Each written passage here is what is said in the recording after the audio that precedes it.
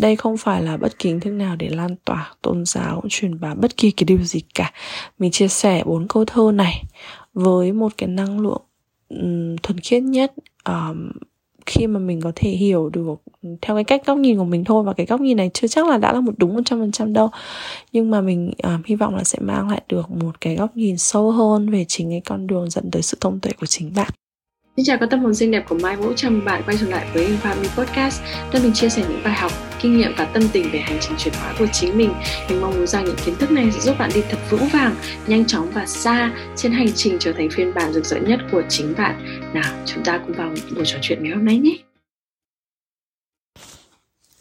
Trí tuệ của Ngài lìa mây nhị chướng, thanh tịnh cực sáng như ánh thái dương. Có bao nhiêu nghĩa thấy hết như thế, nên Ngài chỉ giữ pho kinh nơi tim. Bình thường thì mình sẽ không bao giờ nói về Phật giáo hoặc là mang những cái điều mang hơi một chút về religious, về tôn giáo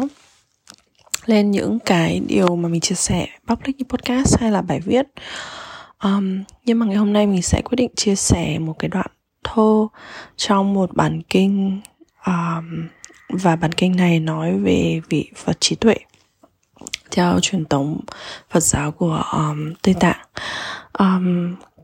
Trong những cái ngày tháng mà mình vật vã nhiều nhất với bóng tối của mình, với những cái tiếng nói của bản ngã, về tiếng nói của bản ngã là sự chỉ trích này, sự phân biệt này, sự so sánh này, sự ghen tị, sự ganh đua, làm cho bản thân mình luôn thấy xấu hổ, luôn thấy tệ hại. Trong những cái ngày tháng đen tối đó thì đột nhiên có một buổi sáng mình thức dậy. Ngày sáng hôm đấy, sau khoảng vài ba ngày, đối với mình bây giờ mà vài ba ngày là rất là lâu rồi, trước đây thì chắc phải vài ba tháng. Nhưng sáng hôm đó mình thức dậy và mình quyết định là phải hành động một cái khác đi. Bởi vì nếu mà mình cứ hành động bình thường như cái cách mình đang tồn tại thì chắc chắn là mình sẽ có cái kết quả giống một ngày y chang như vậy. Và sáng đấy mình quyết định là mình sẽ hành động khác đi. Và cái điều hành động đầu tiên là mình bước ra khỏi căn phòng và mình bước ra cái khu vườn đầy ánh sáng của mình. Sau đó thì mình bất chợt nghĩ về sự thông tuệ và sự trí tuệ. Và mình bắt đầu cầu nguyện để có được cái sự trí tuệ cho cái ngày hôm đấy. Cũng giống như tất cả những cái truyền thống khác thôi. Ví dụ như là bạn có thể cầu nguyện tới Chúa Giêsu, bạn có thể cầu nguyện tới những vị thần bảo hộ, những angel đang ở xung quanh bạn, thiên thần bảo vệ và bảo hộ cho bạn. Hay là những người theo đạo Phật thì sẽ cầu nguyện tới Phật Bồ Tát này, Phật Thích Ca, hoặc là những vị Chúa Trời để bảo vệ cho cái con đường đi của mình. Thì sáng hôm đó mình cũng thức dậy và mình lựa chọn nghĩ về cái sự thông tuệ và cái sự trí tuệ. Và lúc đó thì đến tận lúc đấy thì bình thường mình vẫn hay đọc cái bản kinh này theo một con vẹt, tức là mình không có thuộc, mình đọc cho nó có lệ kiểu vậy đó. Nhưng mà ngày hôm đấy thực sự mình đã bất chợt nhớ lại 4 cái câu thơ này, và từng câu từng chữ nó thấm vào cơ thể của mình một cách trọn vẹn nhất. Và bây giờ mình sẽ đưa ra một cái lời chia sẻ vì sao mình cảm nhận được cái sự sâu sắc trong cái trí tuệ của cái sự thông tuệ, và tại sao nó lại rất là đại diện cho Phật trí tuệ, hoặc là đại diện cho cái cách mà chúng ta có thể đi vào được với cái sự thông tuệ bên trong của chúng ta. Đừng coi bản podcast này chỉ dành cho những người theo đạo Phật.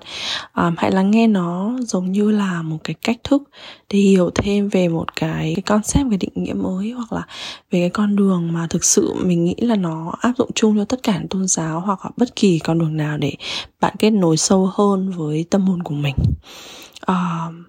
Đầu tiên mình sẽ phân tích câu thơ đầu tiên là trí tuệ của Ngài lìa mây nhị chướng. Ở đây nếu mà ai đó không hiểu về cái mây này, đám mây nhị chướng này là gì, thì chắc chắn là mọi người sẽ cảm thấy chắc là chỉ là trí tuệ thì sẽ lìa khỏi những cái đám mây bao phủ bởi nỗi sợ, bao phủ bởi những cái điều sợ hãi xung quanh kia. Sau một khoảng thời gian tìm hiểu và đọc cũng như là dõi theo rất là nhiều định nghĩa, thì mình biết được là trong Phật giáo cũng như là rất là nhiều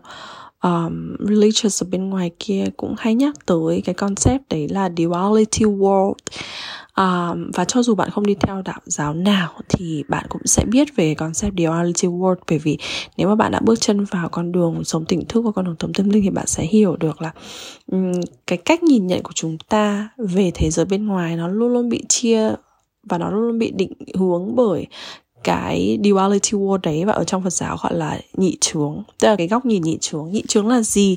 Nhị chướng tức nghĩa là cái cách nhìn thế giới tồn tại xung quanh bạn chỉ qua cái lăng kính phải trái đúng sai, trắng đen. Tức là bạn luôn luôn phải phân chia rạch ròi cái ranh giới giữa tất cả mọi sự vật và sự kiện. Và nếu mà tôi đúng thì người khác phải sai. Nếu mà tôi đi đường bên tay trái thì người khác sẽ phải đi bên tay phải. Nếu mà ai đó quyết định một cái điều gì khác với những gì tôi nghĩ thì người đấy chắc chắn là không đúng. Và cái duality world này, cái cách nhìn nhị chướng này khiến cho chúng ta luôn luôn chia rẽ bản thân chúng ta với những người khác, khiến cho thế giới của chúng ta nó không còn là oneness nữa. Thế giới oneness là tất cả mọi thứ đều là một, nó mới là sự thật của thế giới này. Thì ở đây cái cách nhìn nhị chướng này sẽ làm cho chúng ta luôn luôn phân biệt và để cho bản thân của chính chúng ta khác biệt với những người khác. Và chính cái sự phân biệt đấy, đó đã là một cái sự tác động của ego, của tiếng nói bản ngã rồi. Vậy thì duality world, cái cách nhìn nhận thế giới theo cái đám mây nhị chướng này, chính xác là một cái cách nhìn qua lăng kính bản ngã, là tôi sẽ luôn luôn phải là người đúng và tôi sẽ phải là sai. Tức là lúc nào chúng ta cũng phải đặt bản thân chúng ta hiểu được một thứ qua phải trái đúng sai. Cái này hoàn toàn dễ hiểu, bởi vì hồi bé để mà một đứa trẻ hiểu được thế giới quanh chúng diễn ra như nào thì thường cái người lớn phải so sánh tất cả mọi sự việc với một cái benchmark, một cái tiêu chuẩn nào đấy, và vô hình chung để chúng ta nghĩ là thì ra là ăn cơm thì cứ phải cầm đũa bên tay phải, còn nếu mà cầm bên tay trái thì sẽ là sai. Cầm bút thì phải bên tay phải, còn nếu mà tay trái là sai. Thế hồi xưa chúng ta được giới thiệu cho những cái cách mà thông thường người ta hay làm, và chúng ta lại bị dạy thêm kèm theo là những cái cách nào mà đi ngược lại với cái cách thông thường này thì sẽ là sai, hoặc là những cái cách nào có ai đó làm cái điều gì đấy khác với chúng ta thì sẽ là sai. Và thực sự là the truth is further away, đúng không? Tức là sự thật nó khác xa với tất cả những gì bạn được dạy. Bởi vì sao? Giống như việc có những đất nước thì chúng ta đi xe bên làn tay phải, nhưng có đất nước thì mà họ đi xe bên làn tay trái. Và cũng chẳng có cái nào là đúng hẳn và cũng chẳng có cái nào là sai hẳn, chẳng có cái hệ thống nào là hoàn hảo hẳn, chẳng có cái hệ thống nào là có lỗ hổng cả. Thế nên là ở đây khi mà chúng ta được lớn lên với những cái định nghĩa đấy, với những cái tiêu chuẩn như vậy, và chúng ta cứ mặc nhiên cho nên là cái đấy mới là sự thật của thế giới, và chúng ta không có nhìn rộng hơn, chúng ta không có mở rộng tầm mắt của mình ra bên ngoài, chúng ta sẽ nhìn thấy là thực ra thế giới bên ngoài có rất là nhiều thứ khác, và thế giới bên ngoài còn có vô vàn những thứ mà không thể đo đếm hoặc không thể đặt vào một cái tiêu chuẩn cụ thể nào được, nó vượt ngoài ra cái tiêu chuẩn đó. Và chính vì thế trí tuệ của Ngài Liềm Mây Nhị Chướng, khi mà chúng ta đạt được đến cái sự thông tuệ của vị Phật trí tuệ, khi mà chúng ta kết nối được với cái wisdom trên cao đó, thì chúng ta sẽ thoát ra được khỏi cái cách nhìn phải trái đúng sai, trắng đen phải rõ ràng phân minh. Và khi bạn càng đi sâu vào cái hành trình chữa lành và hành trình chuyển hóa tâm hồn này, bạn sẽ càng nhìn thấy được là cái việc mà chúng ta cứ phân định phải trái trắng đen đấy, mọi thứ phải rõ ràng như vậy, nó đôi khi cũng làm cho chúng ta bị bó buộc vào với những cái định nghĩa, những cái định luật, hoặc là những cái con đường mà chưa chắc là mang lại cái sự tự do trong tâm hồn của mình. Thì đấy là cái duality world. Bạn nào muốn tìm hiểu thêm về cái concept này có thể search duality world, là kiểu thế giới có hai chiều ấy, duality, hoặc là bạn có thể search về cái concept nhị chướng, thế giới cái cách nhìn nhị chướng đấy. Bạn có thể đọc thêm và hiểu thêm. Thế thì cái câu đấy khi mà vang lên làm cho mình nhìn thấy giống như là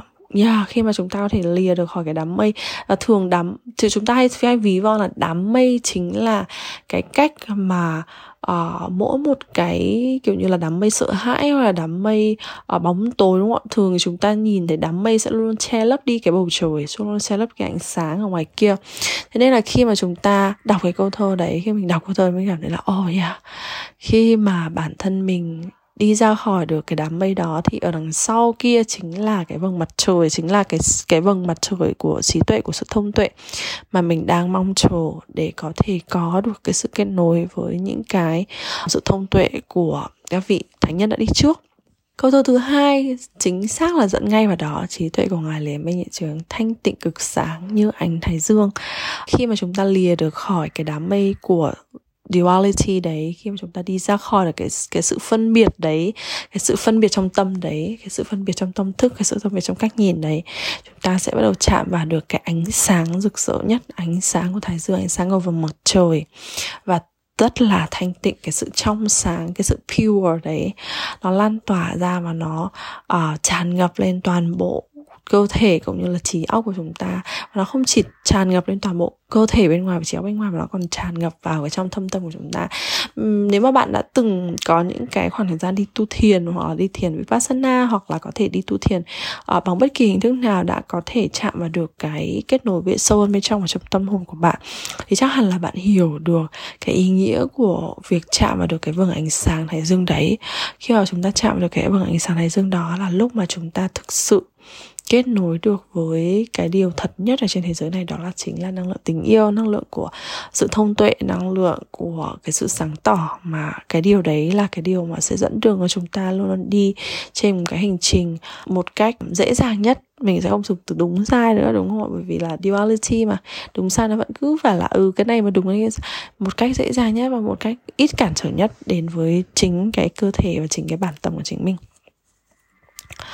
Có bao nhiêu nghĩa thế hết như thế, nên Ngài chỉ giữ phò kinh nơi tim. Khi mà chúng ta vào cái đoạn thơ thứ 2, có bao nhiêu nghĩa thế hết như thế, thực sự cái câu thơ này vô cùng cô đọng. Bởi vì khi mà chúng ta có thể nhìn thấy mọi sự vật sự việc theo một cái góc nhìn karmic, tức là theo một cái góc nhìn là có những cái nguyên nhân sâu xa, và cái nguyên nhân này nó có thể đến từ những đời trước, kiếp trước. Chúng ta sẽ thôi bám chấp vào những cái tôi phải đúng, còn anh phải sai ở trong cái thế giới hiện tại bên này. Có một cái lần mình đọc ở đâu đó một câu nói đấy là bạn có thể chiến thắng tất cả những cái cuộc tranh luận, nhưng bạn có thể lựa chọn luôn đúng, hoặc bạn có thể lựa chọn luôn hạnh phúc. Bạn chỉ có thể lựa chọn một, vậy thì bạn lựa chọn điều gì? Bạn có thể chiến thắng, bạn luôn, nếu mà bạn là người hào thắng, bạn luôn luôn phải đúng, phải sai, phải trái, giống như trên, đúng không? Và bạn phải thắng tất cả những câu đấy, bạn phải là người luôn đúng. Thì bạn có thể đúng với người chồng của mình, bạn có thể đúng với cái người bố mẹ mình, để đúng với người đồng hành trên business của mình, bạn có thể đúng với tất cả những người xung quanh. Nhưng cái việc đúng đó, cái việc hào thắng đó, cái việc mà tranh giành cái sự đúng, tôi phải khẳng định tôi đúng bằng mọi cái giá như thế, nó có mang lại hạnh phúc không? Thường là không đâu. Sau đó chúng ta sẽ có những cái mối quan hệ đổ vỡ, sau đó chúng ta sẽ có những cái sứt mẻ trong tình cảm, và thường nó sẽ không còn nguyên vẹn nữa. Nên là có bao nhiêu nghĩa thế hết như thế, mỗi một sự vật sự việc đến với chúng ta nó đều có nguyên nhân cả. Trong Phật giáo thì có một cái câu nói khá là nổi tiếng, đấy là Phật thì sợ nhân, còn chúng sinh thì sợ quả. Tất cả chúng ta đều chúng sinh, đúng không? Chúng ta chưa có thành Phật mà chúng ta vẫn đang ngồi đây nghe podcast. Phật thì sợ nhân, còn chúng sinh thì sợ quả. Tức là sao? Phật thì luôn luôn sợ cái nguyên nhân dẫn tới cái hệ quả sau này. Ví dụ như là khi mà nảy sinh cái tâm ý nào đấy, nảy sinh cái suy nghĩ nào đấy, nảy sinh một cái cách nhìn nào đấy sai lệch, thì Phật sợ cái điều đấy hơn là sợ phải hứng chịu quả. Khi mà quả tới, nếu mà bạn xem phim về Phật giáo về Đức Thích Ca Mâu Ni thì khi mà Ngài trở thành Phật cũng vậy thôi. Ngài đâu phải dễ dàng một bước lên tiên và tất cả mọi người quy phục đâu. Có rất là nhiều chướng ngại tới, có rất là nhiều người hành thích hoặc là ám sát, hoặc là có rất là nhiều những cái chướng ngại đến với Ngài và tăng đoàn của Ngài. Thế thì mỗi một lần mà đối diện với những cái chướng ngại đó, Ngài đều dùng cái tâm bình thản và cái ánh mắt thấu biết mọi sự đây. Tức nghĩa là